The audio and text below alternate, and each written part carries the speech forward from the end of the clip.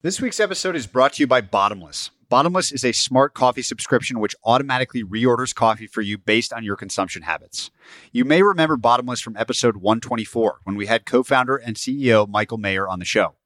I'm also a Bottomless customer and like the service and idea so much I became an investor. Here's how Bottomless works. They send you a complimentary Wi-Fi scale with your first coffee order. Just set up the scale with your Wi-Fi, store your coffee on top, and then from that point forward, Bottomless sends you coffee at the perfect time with no additional effort. The coffee itself is always roasted to order and shipped straight to you from a network of roasters across the country. My favorite part about Bottomless is how the technology could be used for almost anything I buy regularly. It feels like magic and how everything will work in the future.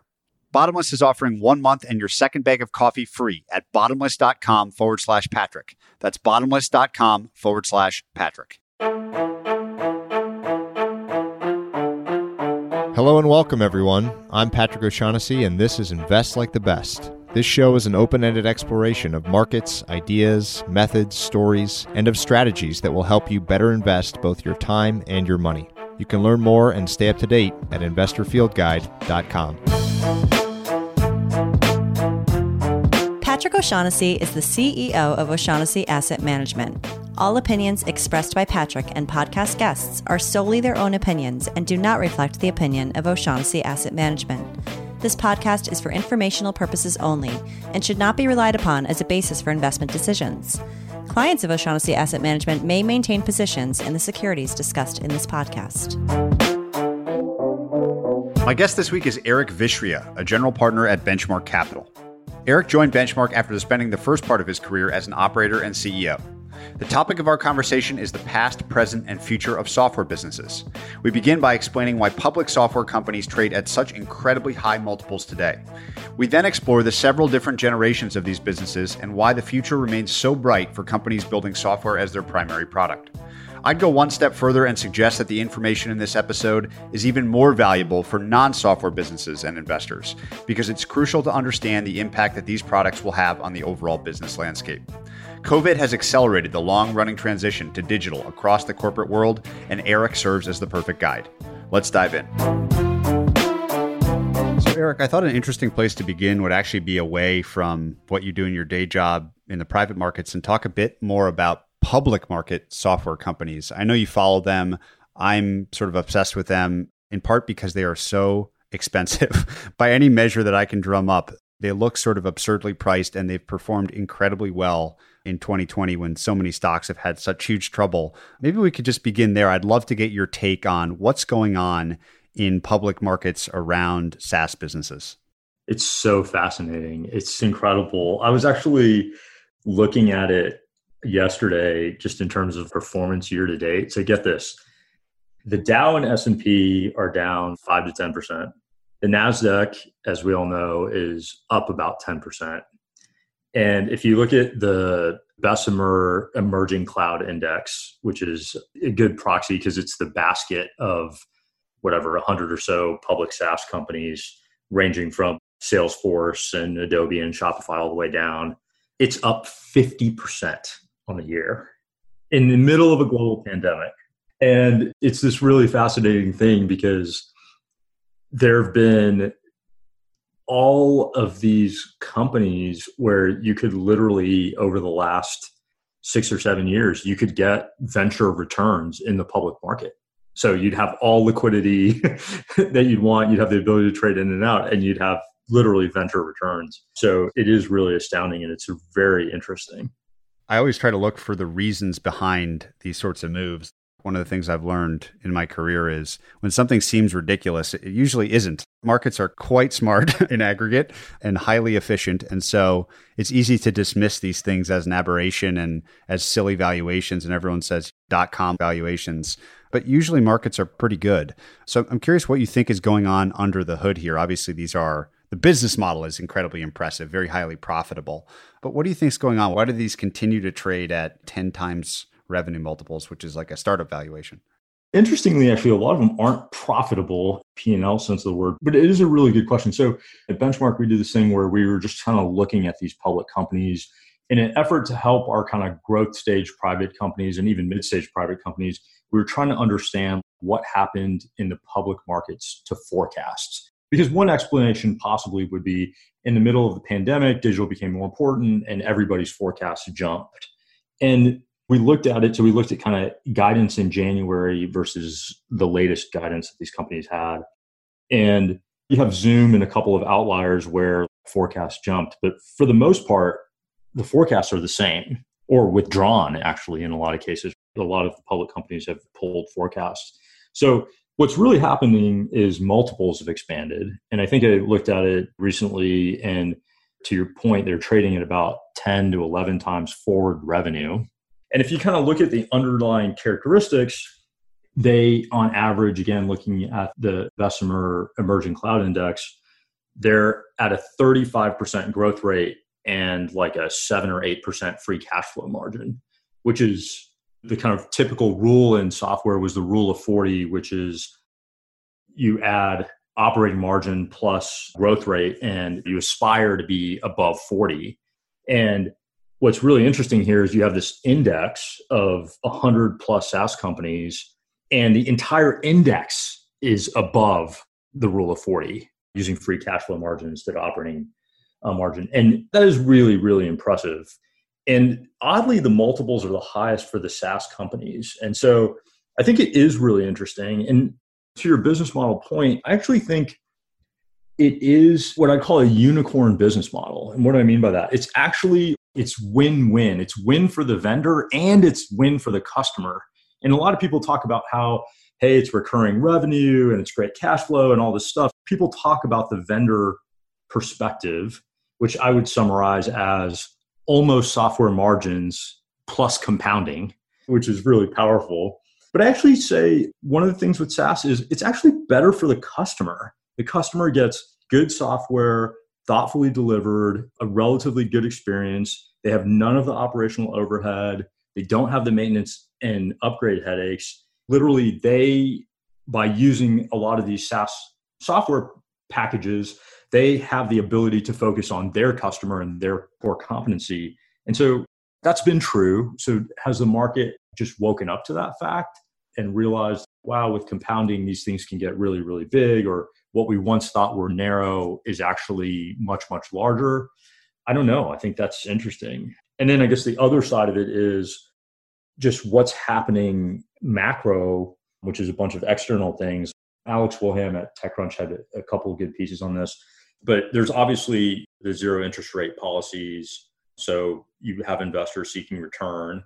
I think Peter Zahan, who you've had on your podcast, is a very interesting thinker, and every book or every podcast I listen to of his makes me really reflect on what I believe and know. He'd probably make the investors are seeking haven in the US dollar argument. And so there are all of these interesting external macro things that are happening behind the scenes, which I know very little about. I'll put them out there, then leave them be. But I do think that there is a paradigm shift, which shelter in place and COVID have really shined a very bright light on, which is digital has gone from kind of nice to have or sidecar to holy shit, if we don't get this right, we're done. And it's become existential, which then drives companies to look hard at their digital strategies and their IT stacks. And that ends up being really important. And that will drive a lot of revenue for these cloud and SaaS companies for many years to come. One way to think about this is what's the competitive frontier? And I think if you think about any company, think about retail, think about a bank, think about entertainment. In every case, the competitive frontier has shifted to digital. It's amazing to look at the chart. There's this famous chart circling around now about e-commerce penetration in the US. And pre-COVID, I think it was 15% or something like that. And it's jumped a decade's worth in 3 months. But even after this crazy inflection point, it's still not a third penetrated. Maybe the answer is as simple as, oh my God, not only are these good businesses and they're good products, so they're the win-win that you mentioned, but actually their, let's call it market share, a sort of market share is still really, really low, and it's a superior solution. Interest rates are down, so markets are just valuing growth more than they did, all things equal, 3 months ago. But even with all those things in mind, it's been a wild ride. Oh, it's been a totally wild ride. I mean, I think that it's really hard to understand it and in some cases justify some of the stuff. But to your point, I don't know if you've heard the Nike's latest earnings call from last week, I think, but it was just astounding. So Nike said in their last quarter, 30% of their revenue was direct to consumer, digital. And that was their 2023 goal. So literally the future got accelerated by 3 years. And now they've actually increased their goal to 50% to be digital or direct to consumer, which are kind of the same thing because stores are shut. And so you really do have this notion of where is the competition is so interesting to me, because if I think about a bank 10 years ago, I might have chosen a bank where I open an account based on which branch is close to me, who has the most ATMs, whatever. Now, if I'm choosing a bank, I'm choosing who has the best digital experience, leaving all the economic side of it, controlling for the economic side of things. So the digital, and I think companies are realizing, wait a minute, we have to get this right. And we've kind of treated it as a sidecar. And this is existential for us. It really, really matters if these businesses want to be around long term. I think I understand now what you mean by competitive frontier as sort of the appropriate battleground where similar companies are vying for consumer or enterprise attention. Has that shifted over time, do you think? How long do you think that's been digital? Is that really just coming into people's minds in the last COVID period? Say a bit more about that idea of competitive frontier. That's an interesting concept. I think of competitive frontier as for a business, where are they going to fight, or what is the battlefield, or where they're going to fight for the next customer and to keep the existing customer. And so it's just kind of like, what are the criteria and where is that battle happening? And what I realized is digital has been part of it for a really long time. Take digital entertainment. Entertainment is really interesting. So if you think about HBO, if I'm HBO, it used to be that I'm producing great content and then I'm using that content through satellite and through cable, through bundling, and I'm using my differentiation on that and the subscriptions that I sell through those middlemen, quote unquote middlemen, to drive up the share of revenue that I get from those cable and satellite companies. Now you live in a world where HBO is actually competing on the digital front with HBO Max and HBO Plus. They're going direct to consumer on that digital experience. They're capturing that, and that really matters. And now there's kind of an elimination of a middleman in a way, or maybe people would prefer there's a new middleman in terms of who that is, who they're selling through. But now they actually have to have a great digital experience. And Disney is another and very prominent current example of this, where they had all of the content assets forever and they were distributing through traditional channels, but the competitive frontier shifted and they needed to actually go direct. And they couldn't go direct through some shitty experience. They actually had to build Disney Plus as a really great experience on its own merit in order to compete and drive subscriptions there. And I think that's obviously been a runaway success. And so I think those are examples of companies, kind of traditional, legendary companies who have had to realize, wait a minute, the new battle's over here and we have to put all of our energy against it. And they have both done it very creatively and well, in the sense that they have leveraged their strength, which is the content and to some extent the back catalog, but competed on the new battlefield. How has that same concept morphed or evolved in SaaS companies specifically? So obviously those are very digital companies, purely digital companies in many ways. They're building software. How has that battlefield shifted over time? I'll give you a little tiny example. I'm really interested in open source businesses. Involved in one, did a conversation with Chetan recently on this topic. And one of the things we talked about is the power of community, that all things equal, if two companies are trying to solve the same problem, one place there is sort of a battleground is the quality of the community amongst developers and how they nurture that. Would that qualify in your mind as a competitive frontier within software? And what other ones would come to mind? Yeah, I think that is definitely a competitive frontier within software, which is what's the community? What's the community contribution? Is there a network effect that's kind of created across the customer base, which has really been lacking actually in software and SaaS, even in modern SaaS? to a large extent. I'll give you another one where the competitive frontier is shifting for SaaS companies, and that's to this API economy, or the APIs, as you want to call it. API economy sounds highfalutin. I think there's this really interesting idea, but if you think about Twilio, you think about Stripe, you think about Contentful, we're investors in Commerce Layer and Modern Treasury and Duffel and a bunch of these API companies, API first, quote unquote, companies. What you're seeing is with a lot of the SaaS companies that were maybe founded 10 years ago, the primary interface and the primary experience that the customer had was through a UI. It was through a GUI of some kind, and it was a person who was interacting with that software. Like, think about how people use Salesforce, for example.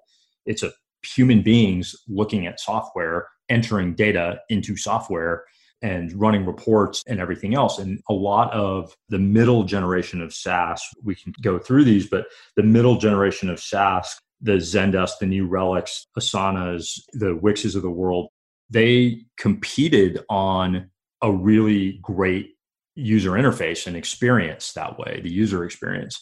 But what you're seeing here now is a shift to where this up and coming generation of SaaS companies is actually competing in large part on APIs. And a big part of Stripe's success has been the design of the APIs and the thoughtfulness of the APIs and the ease of consumability of the APIs. And that is one of these competitive frontier shifts that's happening. I mean, it's worth spending some time on if you want, because I think it's a really interesting, why now? Why is this happening now? APIs have been around forever. And what's actually happening, and why is it all coming together now? Yeah, let's get into that, because I think just to clear up the terminology, I've started using that term API a lot. I have to remind myself to kind of explain what it means every time, because it's sometimes not intuitive until it becomes intuitive, and then it's very clear. So maybe you could, in your own words, describe exactly how you think of what an API does, the job that it does. And then I'd like to get into this why now question, because it does seem to be the big idea in software right now. I'll answer it backwards because I think it'll be a little easier to understand. And I have to admit, it's quite tricky and maybe unobvious, but I'll give you the best articulation I have of it. So the last couple generations of SaaS have really been, or software broadly, have really been about business users using software to get their job done. So you have a person in an organization, say a salesperson, who is using Salesforce to get their job done. That has been the last generation of SaaS and software. And that has been very, very effective. And it's helped people, individuals, become more productive. And in that case, the user of the software is a human being. And therefore, the interaction with the software is through an interface called a graphical user interface, or GUI for short, which is often in the SaaS world, or mostly in the SaaS world, web-based through the browser. So that's what the interaction was.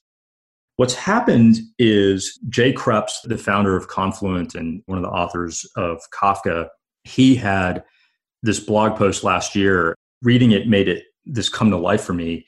What he described is like, hey, businesses have historically used software, but what's happening now is businesses are actually becoming encoded in software. That's a mega shift. And when businesses become encoded in software, now what you need is not a person necessarily using software, but you have software using other software. And when software is using other software, it's obviously not interacting through a user interface. It's interacting with the other software through an API. An API stands for Application Programming Interface. And so the software is talking to other software through this interface. So I think a really nice way to think about APIs without getting into the technical mumbo jumbo is, if a human's interacting with software, they're doing it through a GUI. And if software is interacting with software, it's going to happen through an API. And that's kind of the analogy. It's a really interesting way to think about things. And you can go through kind of example inside of businesses where this is really happening, where the business used to use software and now is increasingly actually encoded in software. And I suppose also that alongside encoded in software is many businesses are building software themselves. More and more, even small companies have a developer on staff, and that we'll call it like a library of APIs is basically just a bunch of Lego bricks to build an application. I had John Collison on recently, and Stripe's API is this unbelievably complicated and beautiful thing, but all it's really doing is say, dump this code in and you'll be able to accept payments from anyone in the world. The job is very simple, but the complexity is large. Yeah, totally. Call the software. I mean, I think that's exactly right. The Lego analogy is a really good analogy where you have these building blocks and you can put things together. This is a little bit of what we mean by encoding. The business gets encoded in software. So think of maybe a loan application process. Old days, 40 years ago, a person goes and talks to a loan officer. The loan officer asks for a bunch of documents. Those documents come in. The loan officer assembles those and makes sure the packets goes back and forth with the customer, blah, blah, blah, and takes it to kind of the credit committee or whatever to approve it and presents the case manually. And there's a discussion and the decision comes down, et cetera. Okay, then people started using software for that. So now we have PDF things. We use DocuSign for things. We start to assemble documents electronically. Maybe there's some workflow that helps facilitate, okay, finally we have a complete packet. Now hit submit, and that packet gets submitted digitally and everything else. Where we're working towards, and what we'll get to, is actually this entire thing being encoded in software. So literally you're clicking a button, the customer's supplying some basic information, and then software is going out and talking to your bank and talking to your existing mortgage company and pulling all of this information together automatically and assembling that, maybe doing some analysis. And then another piece of software or another service is actually looking through that quantified data and actually surfacing automatically a decision based on historicals and everything else, and surfacing a score or a decision based on that, and surfacing that back to the customer immediately. And you can imagine a world where all of that, you see this with kind of credit cards and things today, all of that happens very, very quickly.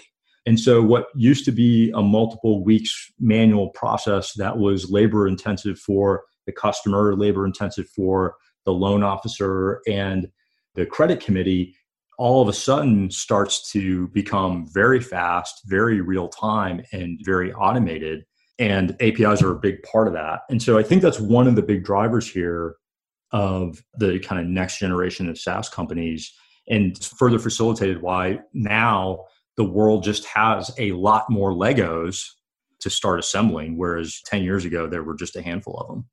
I've got a lot more questions on this, but I don't want to lose track of a question around business model. So traditionally, I'd love you to describe how SaaS, per seat SaaS, has charged its customers.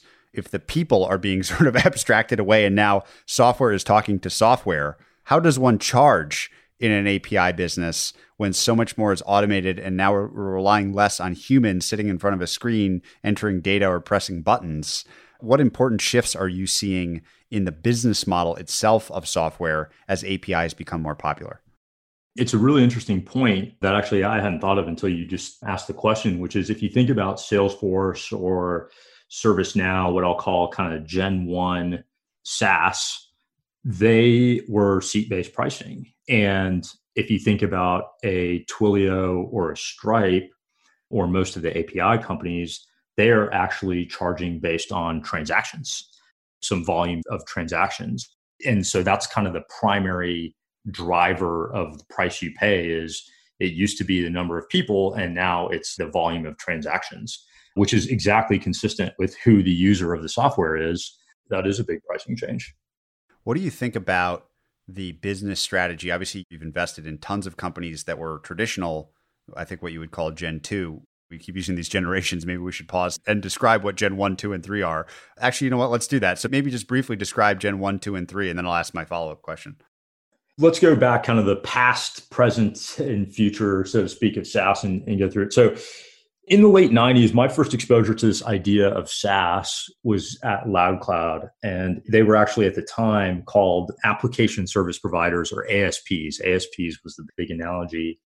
And really the original generation of SaaS companies did was capitalized on a better delivery model and a better economic model.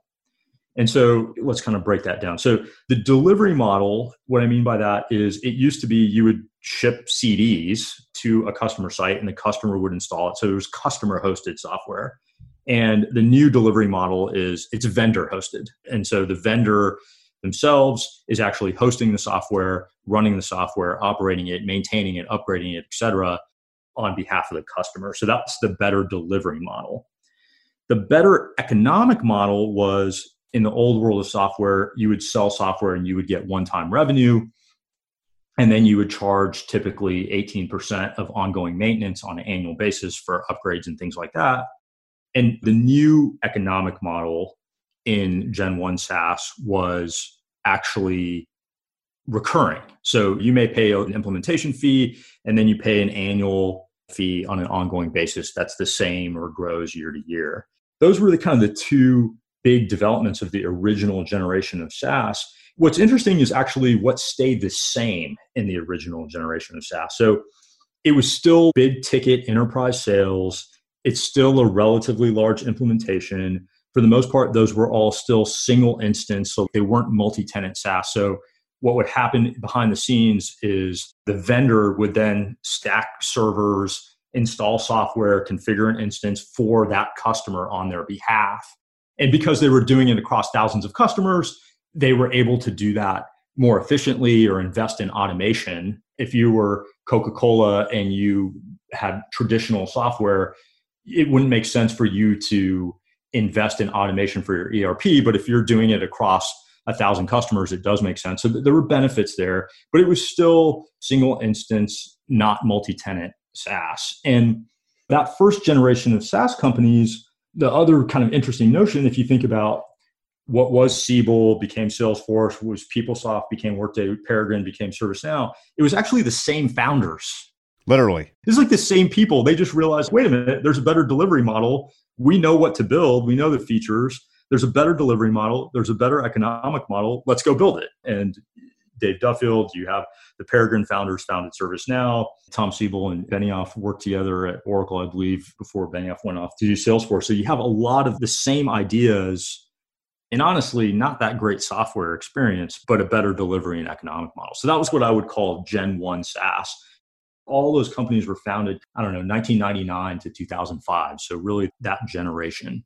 And by the way, those three examples, Salesforce, Workday, ServiceNow, relative to Siebel, PeopleSoft, and Peregrine, 10 times the size or something. Just the delivery and economic model is a much more valuable company. I think even more than 10. I think Siebel was a little around 3 billion ultimately acquisition. And I think Salesforce, whatever, is like 170. 2 orders of magnitude. Yeah, 2 orders of magnitude. I think PeopleSoft was a big outcome and Workday. So PeopleSoft and Workday are probably 5x or so. But I think Peregrine and ServiceNow would be like 150x. These things are just, some of that's market expansion, but definitely better delivery and economic model too. Okay, great. So that brings us to generation 2. So Gen 2 took the ideas of a better delivery and economic model and then added a better adoption model. I think the realization was, hey, now we have this software. The customer doesn't have to do anything. Why don't we make it really nice user experience, make it very easy to consume, make it go from this kind of big implementation, high cost of failure to very cheap, low cost of failure for the customer, low cost of failure. So you can kind of get to what I'd call a try and toss mentality. An organization can try a new piece of SaaS, and if they like it, great. And if they don't, whatever, no big deal, which definitely isn't true with a Salesforce or a ServiceNow or a Workday. Those are huge implementations, big decisions, executive decisions, et cetera. And so the adoption model shifted from what I would call a macro adoption, where the whole enterprise is buying into this adoption, to a micro adoption model, where an individual or a small group inside of an organization can make a decision to try a SaaS application and adopt it. And that is just a massive elimination of friction in terms of the adoption. And so think about a Zendesk or a New Relic or a Wix or Asana or a Twilio or DocuSign, like all of those types of companies, they really added this adoption model that was much streamlined. And it's really interesting what happened with that, because that generation of companies has turned out to be giant. They've turned out to be really big companies, but they took a little time. You're adopting, they have much larger customer bases. The initial land price is much lower. They took time to compound. And so you actually got, in the earlier days of these companies' evolution, you got slower revenue growth. And then it kind of exponentially compounded in recent years. They've grown like wildfire. And so it's very interesting. It's actually, in some ways, it's consumer-like adoption, where if you think about the evolution of Facebook or Snapchat, those types of companies, remember for a long time, everyone would, in the media and otherwise, would be like, well, when are they ever going to generate revenue? And how are you going to make money on these things? And they were just amassing these massive, massive user bases. And relative to the revenue they were producing was much lower. Even Google, frankly, didn't figure out the revenue model, but was getting a bigger and bigger user base in the early 2000, 2001, 2000. And then all of a sudden it's like, okay, we laid our revenue model on this monster user base and it just goes through the moon. The best business ever. Yeah, the best business ever. And so in a way, this kind of second generation of SaaS companies, the economics actually look much more like that. They're actually in some ways also more capital efficient. But again, you have to have patience. Where before we got on, we were talking about Workday and how these companies were built. And you built a big, expensive enterprise sales force. And so that takes a lot of capital and it's capital consumptive. But then you get kind of quick revenue, but you're kind of continuing to add sales force. So there's a decent amount of burn. Whereas some of these other companies that we're talking about, they're relatively capital efficient, but you don't get the time to 100 million in revenue might be a little bit longer from the time that the first line of code is written. I'm assuming that this has also changed in Gen 2, the sort of failure rate, or maybe it hasn't, but since it's cheaper than ever to start a business, the Gen 2 adoption model means that you can address sort of any kind of problem with software and have it start to get picked up by small groups or small firms or big firms, doesn't really matter. It would stand to reason that that would lead to, I don't know, thousands of software experiments being tried versus a fewer number of the big enterprise plays. Have you seen that lead to a higher failure rate then? So kind of looking at this through an investor lens, is it harder to be an investor in that environment, even though it leads to great companies? I don't have enough history. I've been an investor for 6 years. So I don't have enough history. Like I kind of landed in the middle of it, gold mine, without quite appreciating that, that I got dropped into a gold mine. But to your point, I do think it's led to a Cambrian explosion of SaaS, where there's basically any little function in an organization, anything that is repeated can be quote unquote SaaSified. So lots of small stuff got SaaSified in that process. And I think that's been interesting. Like, I think if you look at a typical company now, there are hundreds of SaaS applications inside that company, which I think is quite different than it looked 15 years ago. So I think that's definitely been there. There's actually one other important point, which just relates to this unicorn business model that I want to just go back and say, which is just true of SaaS broadly, Gen 1 and Gen 2, which I think is actually really underappreciated and may have been unintended, frankly. And that's that in a traditional software company, if I think back to Opsware in our days there, a good 30%, maybe more of the engineering and product development resources were backward looking. And what I mean by that is they were supporting old versions. They were fixing bugs on old versions or backporting bug fixes. They were supporting customers who were on old versions. It was just, you kind of always had to think about backward compatibility. And you had these windows in our contracts where you'd say, okay, we'll support version 6 for 2 years after version 7 comes out. So you lost, there was this huge tax that you paid in the traditional software world of product development resources being backward looking. And what happened in the SaaS world is actually now, because customers are getting, whether they know it or not, they get upgrades continuously. They're getting upgrades because the vendor is just upgrading behind the scenes and they're pushing fixes. The product development resources actually all go towards forward looking and helping the customer solve the next problem, getting better.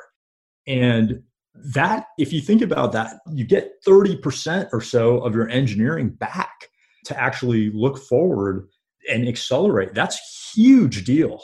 And I think, like I said, may have been unintended, but I think it's a really big deal that's allowed those SaaS companies to continue to stay at the front. And I'm definitely not saying that that first generation of SaaS company, those products are fantastic, because they're definitely not fantastic, but they are definitely better and have stayed at pace better than their kind of legacy software counterparts.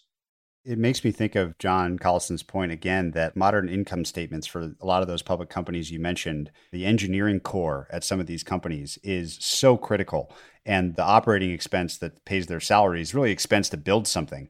And if you're focused on just your core value proposition and sort of outsourcing all the ancillary functions that are also compounding because they're run by these great SaaS businesses, you start to maybe understand a little bit of the public market valuations for these things, because the efficiency, sort of sharing the load across all these companies, all compounding at the same time, sure is a compelling business proposition.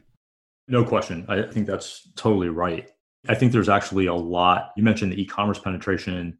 Another way to look at it, kind of a similar metric, would be what's the quote unquote cloud and SaaS penetration of total IT spend. So I think cloud and SaaS penetration is probably 15-ish% of total IT spend, which means 85% is spent on companies doing this stuff themselves, and legacy software and racking and stacking boxes and everything else. And of course, the labor behind it. And so, I mean, okay, it's not going to get to 100%, but is the cloud and SaaS spend going to go from 15 to 20% to 60%?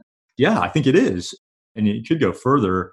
And by the way, I should say, I think Tomas Tongues over at Redpoint was the one who articulated that part to me that way. And I was like, oh, wow, that's really good. That's a very macro view of things that really resonated and landed with me. Now that we've laid the first two generations, I'm able to come full circle back to the question that I was going to ask around APIs. So I'm thinking about API as part of whatever the next generation 3 of software, and we're going to go into some other subcategories of what you anticipate there as well. But first, on the API side, do you think then it stands to reason that all of those software companies that had traditionally lived in graphic user interfaces and GUIs need to have an API strategy to stay relevant and compete? The companies that you invested in, are you advising them to start thinking about that now? Yeah, I think it really matters. And that isn't to say that the GUIs go away. If you think of Stripe, there's plenty of GUIs in Stripe. It's just that the primary consumption vehicle of Stripe isn't a GUI, it's the API. And so I think that's probably broadly true, which is all of these companies, there's still going to be software for users and for individuals to do stuff. But I think they all probably end up needing APIs because they live in a part of an ecosystem. They live in an ecosystem of other software that they need to talk to, exchange data with, call functions of. And so I think that definitely ends up being really important part of the competitive frontier. I love this idea in Gen 2 that the adoption model is so different. It creates this sort of different revenue growth curve and opportunity set.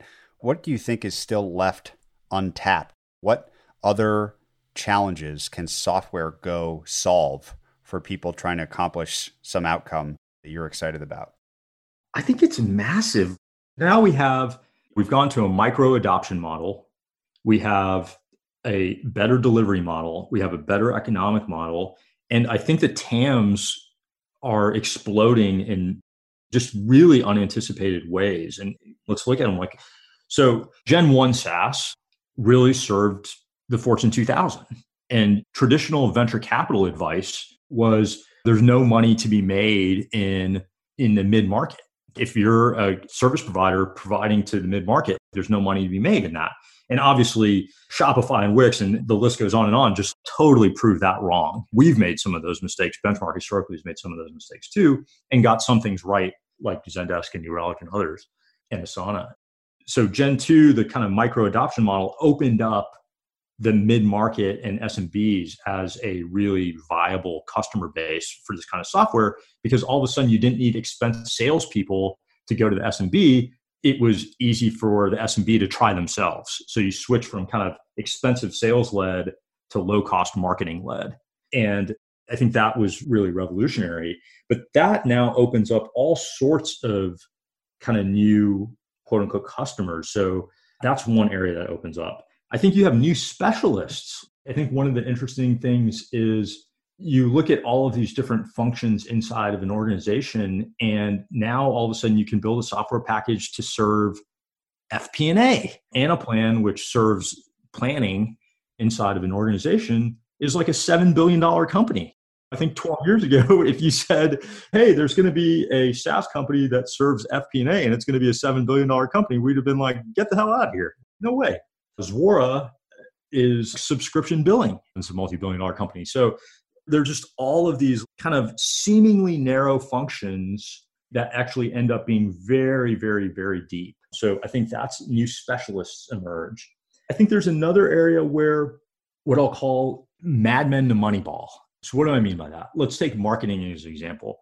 Marketing, everybody's seen Mad Men, right? So marketing used to be very Mad Men style. What I mean by that, it's smart people, creative people sitting around thinking, apparently drinking a lot. A lot of scotch. Yeah, scotch and midday scotch and doing other inappropriate things, but it wasn't quantitative. It was very qualitative. And that was the crux of marketing. And in the early 2000s, when I was in marketing, if you looked at your traditional CMOs, they kind of were brand oriented or comms oriented. And what happened was, as all of this money shifted from kind of print and TV to digital marketing, people started to realize, wait a minute, one of the benefits of digital is we can actually quantify it, and we can look at performance, and we can look at click-through rates, and we can actually measure the ROI of these various initiatives. And marketing went from very Mad Men style to very Moneyball style. And people hopefully are familiar with the Michael Lewis book, Moneyball, where Billy Beane at the Oakland A's kind of took scouting and team building of baseball from this kind of scouts, which was very qualitative, to looking at very deep and esoteric statistics and constructing a team that way. So he kind of quantified this area. And so it became Moneyball. So Moneyball is this notion of kind of quantifying and making very quantitative or analytical decisions as opposed to subjective decisions.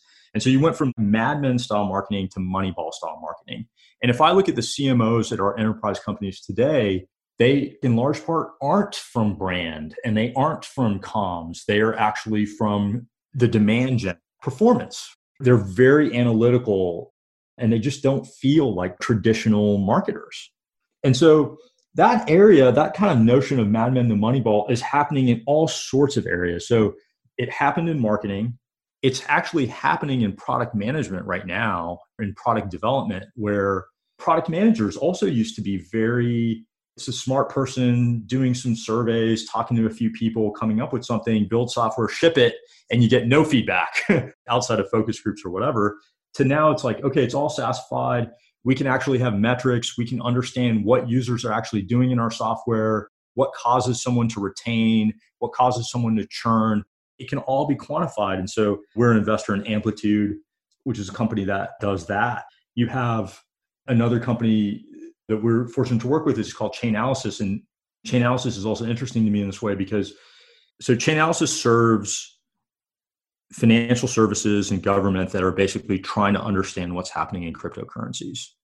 And if you kind of take as a given that criminals or people with ill intent are going to use cryptocurrencies for transactions, old way to do forensic analysis and everything else is very qualitative and investigative. Chainalysis has basically said, hey, with blockchains, there's all of this data exhaust. We're going to collect all that data exhaust and we're going to analyze it, and we will be able to surface to FinServ and government and law enforcement, we'll be able to surface what's actually happening and help them understand where there might be money laundering or quote unquote tumbling going on. And that's what they do. So it's another area that's gotten kind of quantified. So I think there'll be a lot more of those. With all this greenfield, there's so many interesting new areas that software could go into. You talked about the relatively low penetration of cloud and e-commerce and everything else. It feels ubiquitous, but the market share is still low. It just seems to me like there should be more dollars going into early stage companies in this area than there are. You add up all of the commitments, let's say, to venture capital funds, even though you hear about them a lot, the dollar amount is kind of shockingly low. There are mutual funds that manage more money than the entire venture capital industry. It seems hard for me to square the size of the opportunity, the ability to build businesses now with the supply of entrepreneurs. It seems like we don't have enough. Do you agree with that? And if so, why is that the case? I think one of the things that's happening, which I'm really bullish on and optimistic on, is the cost to get started is actually lower than it has been because of cloud, because of all of the other services and apps that are available, APIs. You can actually get started at a very low cost. So it doesn't take that much. It takes a person with an insight or a couple people with an insight, an idea, and a notion to get started and build a lot of these SaaS applications. There's still things that require multi-year engineering efforts, but a lot of these applications we're talking about are really, it's kind of low cost to get started. Once you start scaling and they start to work, it actually is pretty expensive to fuel them. And so I think that has been a lot of the drivers of the growth, venture growth, or the public market investors coming down or whatever, where there's quite a bit of money at that growth stage pouring in. But one of the other interesting things that's happened is because of the cloud and these services, it's actually become really possible for entrepreneurs all over the world to get started and serve a global market. And so we've seen kind of more companies that we've backed as benchmark in Europe, for example, started in Europe. It's a European entrepreneur who has an idea and serves an initial market and then kind of wants to expand and get to a global market or scale up. And so we've seen more of that. There have obviously been a few New York successes in recent years. And so more and more stuff is actually possible outside of Silicon Valley. There's actually plenty of stuff happening inside of Silicon Valley too. To your point, I think there'll continue to be lots more on both sides. I'd love to think about how you, as a deep expert in SaaS and software specifically, both as an operator and now as an investor for the last 6 years at Benchmark, how you take lessons from other technology investors, most notably your partners. I know you guys spend every Monday in deep dive conversation. What are some of the interesting crossover lessons that you've learned from other parts of the investment universe at the early stage that you are starting to think about how it might apply to SaaS? There are a couple things that we've been talking a lot about. A few weeks ago, my partner, Sarah Tavel, released kind of her hierarchy of marketplaces. And as I was reading it and kind of digesting it and understanding these marketplaces, I was like, holy shit, so much of this applies to SaaS companies. And there's so many opportunities for SaaS companies to take characteristics of marketplaces and marketplace companies to take characteristics of SaaS companies. Let's unpack that a little bit. If you think about the old moats of the Gen 1 SaaS companies or whatever, there were kind of two big ones. One was, hey, there was a system of record. So it was like your data goes in, it's Hotel California. Data goes in, it doesn't come out. It was a system of record. It was constantly referred to, and going from one to another was a huge lift. So that was one thing. The other big moat was, frankly, the enterprise sales team. It was like they had account control. So we talked about Gen 2, and you go to this better adoption model, and you go to a try and toss mentality. And it's like, well, wait a minute. All of a sudden, some of the defensibility is lowered with that kind of Gen 2 SaaS companies. It is, frankly, easier to switch. It's not easy necessarily, but it is easier to switch. And so you have kind of those notions there. What is Shopify doing now? Or what has Salesforce done? They're actually trying to think about some marketplace elements where they actually get cross-customer network effects. So I buy from one Shopify vendor, and now they're trying to make it really easy for me to then buy from another Shopify vendor. Shopify is able to understand what vendors I might be interested in based on who I've purchased from in the past. That's really different than where Shopify started, which is just, hey, we're enabling the vendor to do something really easily. Now they're really thinking about how do they help the end customers of those vendors have a better experience. So that's kind of Shopify's way of approaching it. Salesforce built something, took a different approach, which is, hey, we have the system of record, we have all this great data, and there's a whole ecosystem of other applications that we're not going to do, or maybe we will do and compete with. And we want to enable those vendors to actually work on our quote unquote platform And so Salesforce has done that. And that's a big part of Salesforce's moat, is not that, hey, such and such company uses Salesforce, but such and such company uses Salesforce and 27 other companies that are in the Salesforce ecosystem. That has reinforced their moat in marketplaces. So I think there's a lot of really interesting marketplace and SaaS crossover where you can start to take elements of both business models and use them to reinforce each other, to build new moats, to kind of get to a winner take all, winner take most economic theory. So I think there's a lot of cool stuff there. One company that we're involved with, and many of our companies are doing this, but HackerOne is a bug bounty company. So it's a company where basically you have hackers, that's the supply in the marketplace mentality, and companies have software exposure or software bugs, security holes that they want to uncover. White hat hackers, so good hackers, want to basically get paid for helping surface some of these vulnerabilities. And HackerOne acts as a matchmaker. So it's a marketplace for these types of things. And they're very marketplace dynamics, but the way they've gone to market is actually largely kind of SaaS. So they charge and bill in a SaaS way, and then they facilitate money going from their customers to the hackers. And so there's a lot of cool crossovers like these.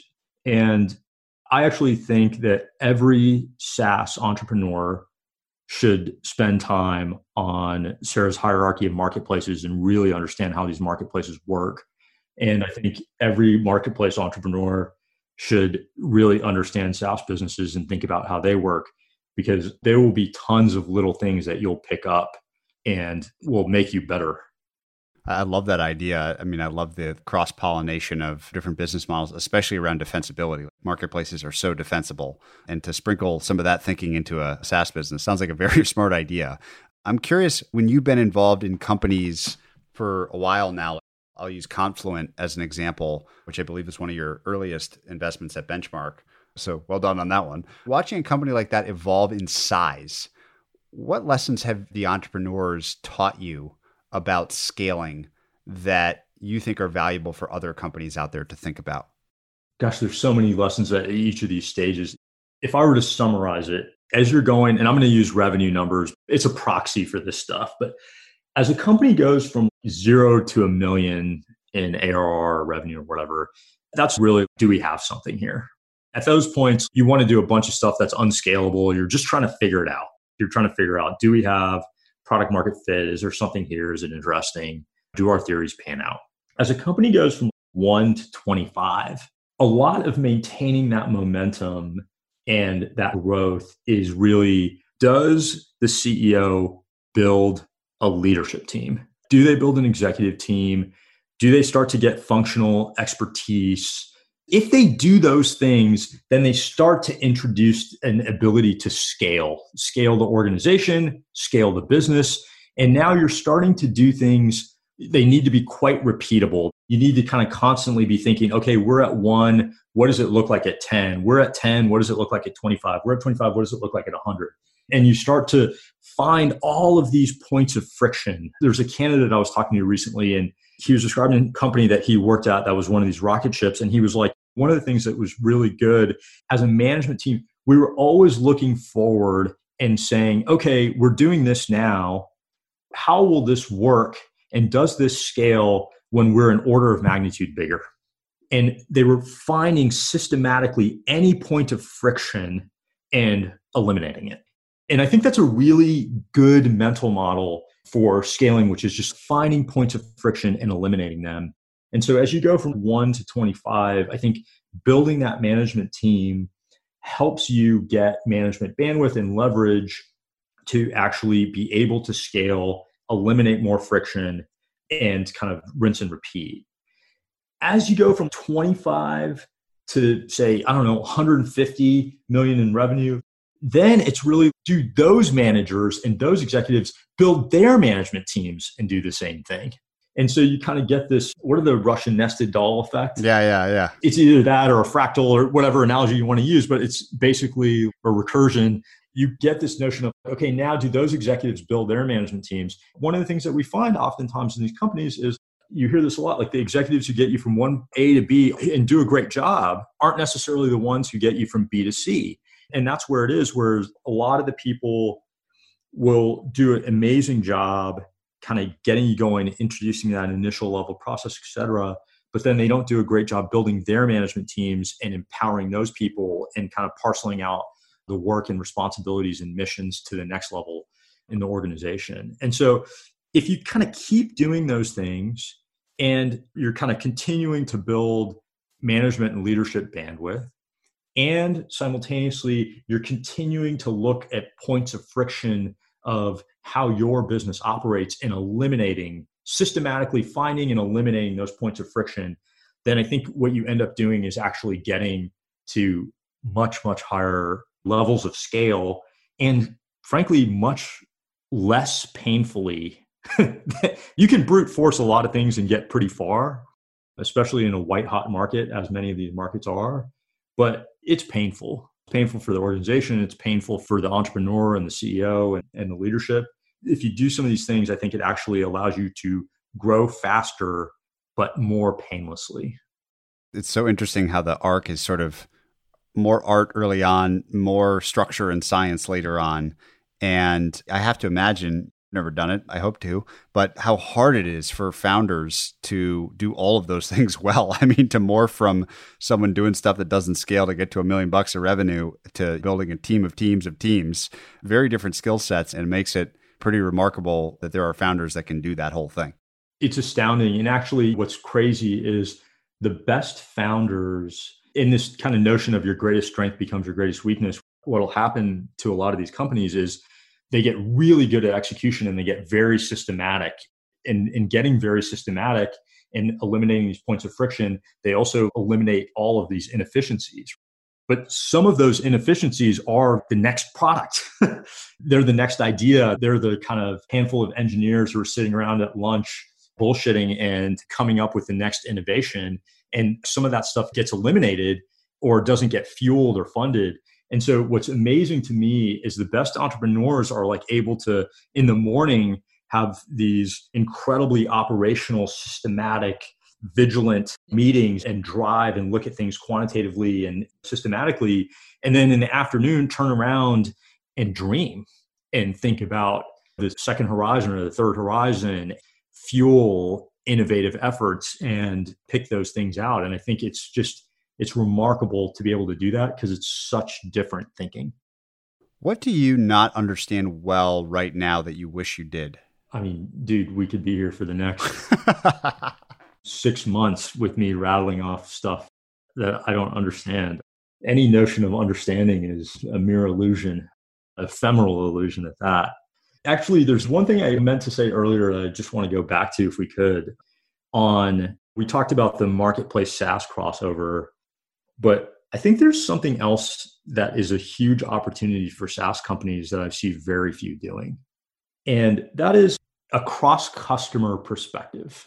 So if you think about version 1 SaaS, they did this better delivery and economic model, but it was kind of very isolated per customer or whatever. And then version 2 SaaS did multi-tenant and they put everything together and they kind of introduced this better adoption model and made it very low cost for them to stand up a new customer for the vendor and also very low cost for the customer to try something.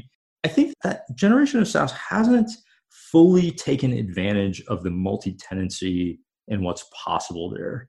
All of the data across customers is now in one place, one virtual place, but it's still isolated customer by customer. So it's still like a very customer by customer experience. And what's interesting is the customer 1000, besides the features they get and the kind of robustness of the product, they don't get benefit from the vendor having 999 other customer data. And so what's interesting is, why can't this be abstracted and anonymized so every company can kind of see how they compare, see how they're doing relative to their peers, see what the benchmarks are? Why can't there be some network effect value in a cross-customer perspective? You see little bits of this. Stripe Radar, for example, for fraud. They can understand, hey, there's fraud coming from this IP address on our API. And therefore, it's probably fraud when we see that same IP address from another customer. So you see the beginnings of that, but it's very little. And I think that there's a lot of potential benefit of these SaaS companies to actually anonymize, look across customer data, and make each customer's experience better as a result. I love this, and it makes me think of, this is kind of an obscure reference, but bear with me. I love the writing of Vaclav Smil, the guy who writes about the history of energy, and how obviously the things that matter are the source of the energy and the efficiency with which you can extract usable energy from it. And so we find cheap coal or something, or deposits of oil, and that's great. But even cooler is how efficient we've gotten at spinning a turbine or something. We used to get 10% efficiency. Now we're approaching 100 of the energy in the underlying substrate. And it just making me realize, like, everything you're talking about, it's almost like we are, through software, going that 10 to 100% efficiency. So much of this is making what people actually do trend more towards creative, positive, greenfield work and away from maintenance, turning the crank, Dunder Mifflin style work. I mean, I just find it incredibly exciting. We've talked about, it's kind of a wonky discussion, which is my favorite kind, but when you step back, what all of this means is, I think, a more interesting world and existence for most people. I totally agree. I'm very bullish and optimistic. I think that there's lots of cool stuff happening. And when you think about the Lego blocks that are possible and what can be offloaded so that more energy can go towards the creative or advancing the ball stuff and less energy can be expended on the rote stuff, it's really positive for humanity. And I think there's just a lot of possibilities here. I love, obviously, talking to investors. It sort of started to collect them as my primary hobby and an avocation. You, I think, get to speak with a lot of investors of all different stripes. I'd just be curious, you go through companies with a lot of reps, but also through investors. What in your mind makes for a very interesting investor? As you think about the next generation of investors that you would want to personally work with, what qualities stand out to you as most important? Really interesting question, because there's so many different ways to be successful in investing. We think about the different successful venture capitalists and the legendary ones. Take John Doerr and Michael Moritz. And I've spent very little time with both of them, but you can tell in the first 10 minutes that their personalities and their approaches are so different. John is very salesy and very relationship oriented, and Moritz is introverted and an incredible thinker. And if you go back through the benchmark founders and the kind of current generation, you'll see a lot of those contrasting approaches in our shop today. The way Peter Fenton thinks about things and approaches business is very different than the way Bill Gurley thinks about things and approaches things. And that surfaces. So I think there's a lot of different approaches that are successful. Having said that, one consistent theme is that they are hyper curious. All of these people are hyper curious. If there's something that they don't understand or they hear about and they don't understand why it works, or they made a mistake on, like, they are going to delve into it and think about it and talk to people about it and ask questions and pull information and try to form a point of view about what they missed or what they didn't understand or what's happening. So they're super, super curious, and they're hyper competitive. These people are very competitive. They want to win. They want to be the best. I think both of those end up being really defining characteristics of the great ones.